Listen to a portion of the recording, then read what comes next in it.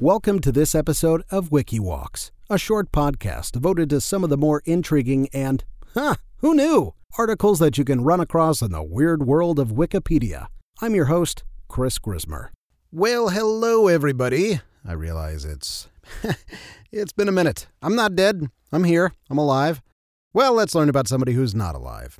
Hopefully we can get a few more of these episodes out, like back in the days of yore. I'm optimistic. I think we'll get it. So that said, the other day, I was watching the season finale of Better Call Saul, and one of the characters says this. Screw the money. You did it for fun. You get off on it. You're like Leopold and Loeb, two sociopaths. All right, that's enough. And I thought to myself, wait, who are Leopold and Loeb? It feels like something that I should know something about. But I honestly had no idea, so I had to go digging, and I got on the old Wikipedia there, and it was a huge deal, and certainly something that I should have known about, but now I will take what I have learned about these two and pass it on to you, dear faithful listener. This was the OG trial of the century. So it was the 1920s, Chicago, and there were two young fellas, Nathan Leopold and Richard Loeb. So both of these guys were brilliant young students from extremely wealthy families. And while Leopold was a quirky-looking gent with a unibrow that kind of looked like a fuzzy pool cue, Loeb was a dashing sort of guy who clearly had a bright future ahead of him. He was also the youngest grad ever from the University of Michigan at 17. So these guys were obviously of super high pedigree. So these two academics eventually became friends, and during their time at the University of Chicago, they both discovered that they had a mutual interest in grisly crimes. Like some people like pickleball, others like canasta, these two bonded over the idea of homicide and dismemberment. So, different strokes and all that. So they also had a deep, unrelenting obsession with Friedrich Nietzsche's concept of the supermen, or Übermensch, interpreting them as transcendent individuals possessing extraordinary and unusual capabilities, whose superior intellects allowed them to rise above the laws and rules that bound the unimportant average populace. So Leopold believed that he and Loeb were such individuals, and as such, by his interpretation of Nietzsche's doctrines, they were not bound by any of society's normal ethics or rules. In a letter to Loeb, Leopold wrote, "A superman is, on account of certain superior qualities inherent in him, exempted from the ordinary laws which govern men. He is not liable for anything he may do." Well, that sounds awfully convenient. These bros were obviously not lacking in self-confidence. They first dabbled in petty theft and vandalism, but obviously that did not fully wet their whistle, and the need for escalation grew. Breaking into a fraternity house at the University of Michigan, they stole penknives, a camera, a typewriter that they later used to type ransom notes, and emboldened, they progressed to a series of more serious crimes, including arson, but no one really seemed to notice. So disappointed with the absence of media coverage for their crimes. So, obviously we blame social media now, but back in the day, these people wanted to get famous too through the papers, so they decided to plan and execute a sensational, perfect crime that would garner public attention and confirm their status as supermen. So our intrepid villains, who are only 19 and 18 at this time, decided, you know what? Kidnapping and murdering a young boy, that's the ticket. I remember playing hooky my senior year and thought that was riding the razor's edge, but no. Killing and dismembering a local youth, that is ratcheting up the hijinks to 11. Leopold claimed that murder was an acceptable act for a superman to commit if the deed gave him pleasure. Morality did not apply in such a case. Okay, dude. Leopold had no objection to Loeb's plan to kidnap a child. They spent long hours together that winter discussing the crime, planning its details. They decided upon a $10,000 ransom, but how would they obtain it? After much debate, they came up with a plan that they thought was foolproof. They would direct the victim's father to throw a packet containing the money from the train that traveled south of Chicago along the elevated tracks west of Lake Michigan. The L. They would be waiting below in a car, and as soon as the ransom hit the ground, they would scoop it up and make good their escape. So on May 21st, 1924, these two ne'er-do-wells drove around Chicago looking for a kid to steal and murder, and they settled on 14-year-old Bobby Franks, who was, coincidentally, Loeb's second cousin, and often played tennis at his house during the week. Ugh. Using an automobile that Leopold rented under the name Morton D. Ballard, they offered Franks a ride as he walked home from school. Franks initially refused because his destination was like 2 blocks away, so why would he get in their car? But Loeb persuaded him to enter the car to talk about a tennis racket that he'd been using. Ugh, classic. Leopold was behind the wheel of the car while Loeb sat in the back seat with a taped-up chisel. Loeb then struck Franks, who was sitting in the front of him in the passenger seat, several times in the head with the chisel, then dragged him into the back seat and gagged him, where he then died. Ugh.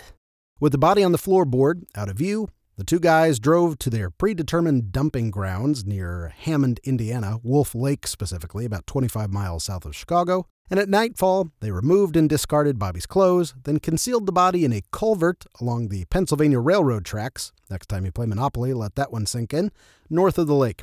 To obscure the body's identity, they then poured hydrochloric acid on his face and genitals to disguise the fact that he'd been circumcised. These guys had thought of everything.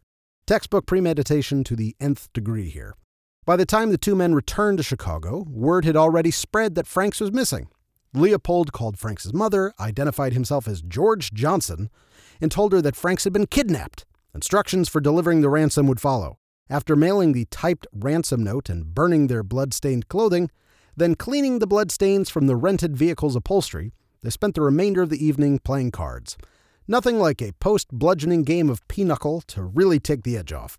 Chicago police launched an intensive investigation. Rewards were offered for information.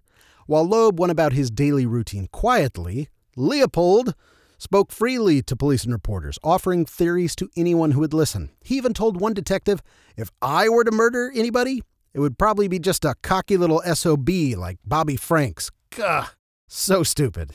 It's like a OJ, like, if I had done it. Dumb. Police found a pair of eyeglasses near the body, however. Although common in prescription and frame, they were fitted with an unusual hinge purchased by only 3 customers in Chicago, one of whom was Leopold. Huh, what a scamp. When questioned, Leopold offered the possibility that his glasses might have been dropped out of his pocket during a bird-watching trip the previous weekend. You know, at the normal dumping grounds of a dead body? Sure, great place to catch birds. They asserted that on the night of the murder, they had picked up 2 women in Chicago using Leopold's car, then dropped them off sometime later at a golf course without learning their last names. We can't find them. Their alibi was exposed as a complete lie when Leopold's chauffeur told police that he was repairing Leopold's car while the 2 men claimed to be using it. The chauffeur's wife confirmed that the car was parked in Leopold's garage on the night of the murder, and then the destroyed ransom note typewriter was discovered from the Jackson Park Lagoon on June 7th. Loeb confessed first. He asserted that Leopold had planned everything and he had killed Franks in the backseat of the car while Loeb drove. Leopold's confession followed swiftly thereafter, but he insisted that he was the driver and Loeb was the murderer. Both Leopold and Loeb admitted that they were driven by their thrill-seeking Übermensch delusions and their aspiration to commit a perfect crime. Neither claimed to have looked forward to the killing, but Leopold admitted interest in learning what it would feel like to be a murderer. And he was disappointed to note that he pretty much just felt the same as ever. We have all been there, haven't we? The ensuing trial was obviously a media circus. Loeb's family hired the renowned criminal defense attorney Clarence Darrow of the Scopes Monkey Trial fame to lead the defense team. It was rumored that Darrow was paid $1 million for his services, but he was actually paid $70,000, although that is equivalent to $1.1 million in 2022 dollars. Darrow took the case because he was a staunch opponent of capital punishment.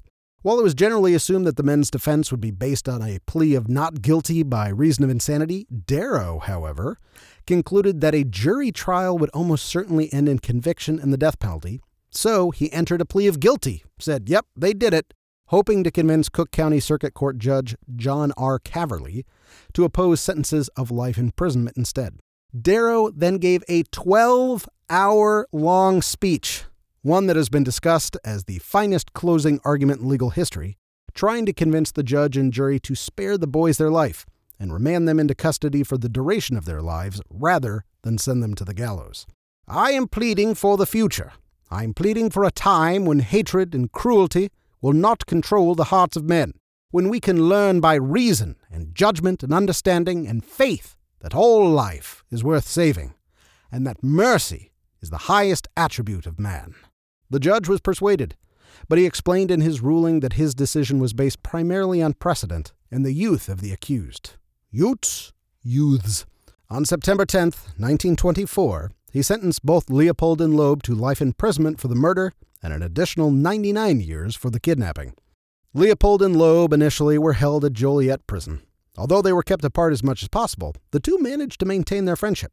Leopold was transferred to Stateville Penitentiary in 1931, and Loeb was later transferred there as well. Once reunited, the two expanded the prison school system, adding a high school and junior college curriculum. In 1936, however, Loeb was attacked by a fellow inmate with a razor blade in the shower and died later that day.